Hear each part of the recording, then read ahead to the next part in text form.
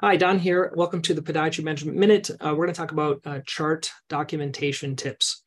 I learned this idea from Ari Meisel, and he has a website called Less Doing, and his like the three tenets that he talks about are like optimizing, automating, and then outsourcing.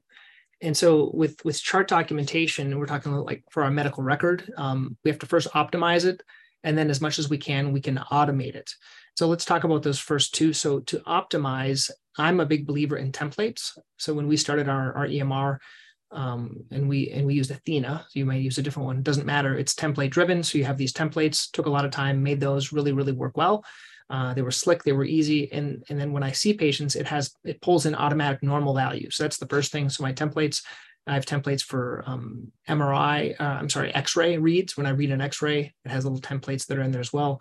Templates for ultrasounds. And so that's the first thing, templates. The second thing would be what we call macros, which are canned things that we say over and over. So for example, how we explain plantar fasciitis or Achilles tendonitis, those are all written. And then when in our EMR, if you hit dot and then start writing that name like plantar fasciitis or plantar, it'll pull up different discussion notes for plantar fasciitis or for anything else. So that really saves a lot of time when you're seeing patients for the same thing over and over. And there's a real easy way that if I'm writing something out, I can easily save it into a new, what we call macro. That's what it's called. So having the templates and then the macros set up, that's kind of optimizes it and now then automates it to make it a lot easier.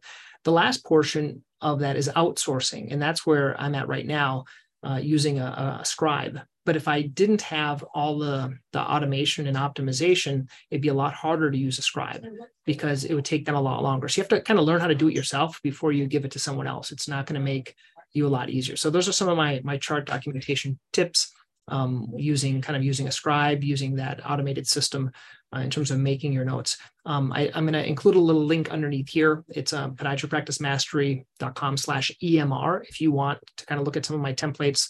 These are for people that are kind of wanting to know how to do templates. You want to see, I have a copy of my templates. I pretty much put them in there. The reason I did that is because when I was training my scribe, they asked for all this information. So I just put it into a Google Drive folder. That might help you guys. Okay. Until next time, let me know your thoughts. Please subscribe to this page or this YouTube video and like this video and put any comments underneath. Okay, thanks.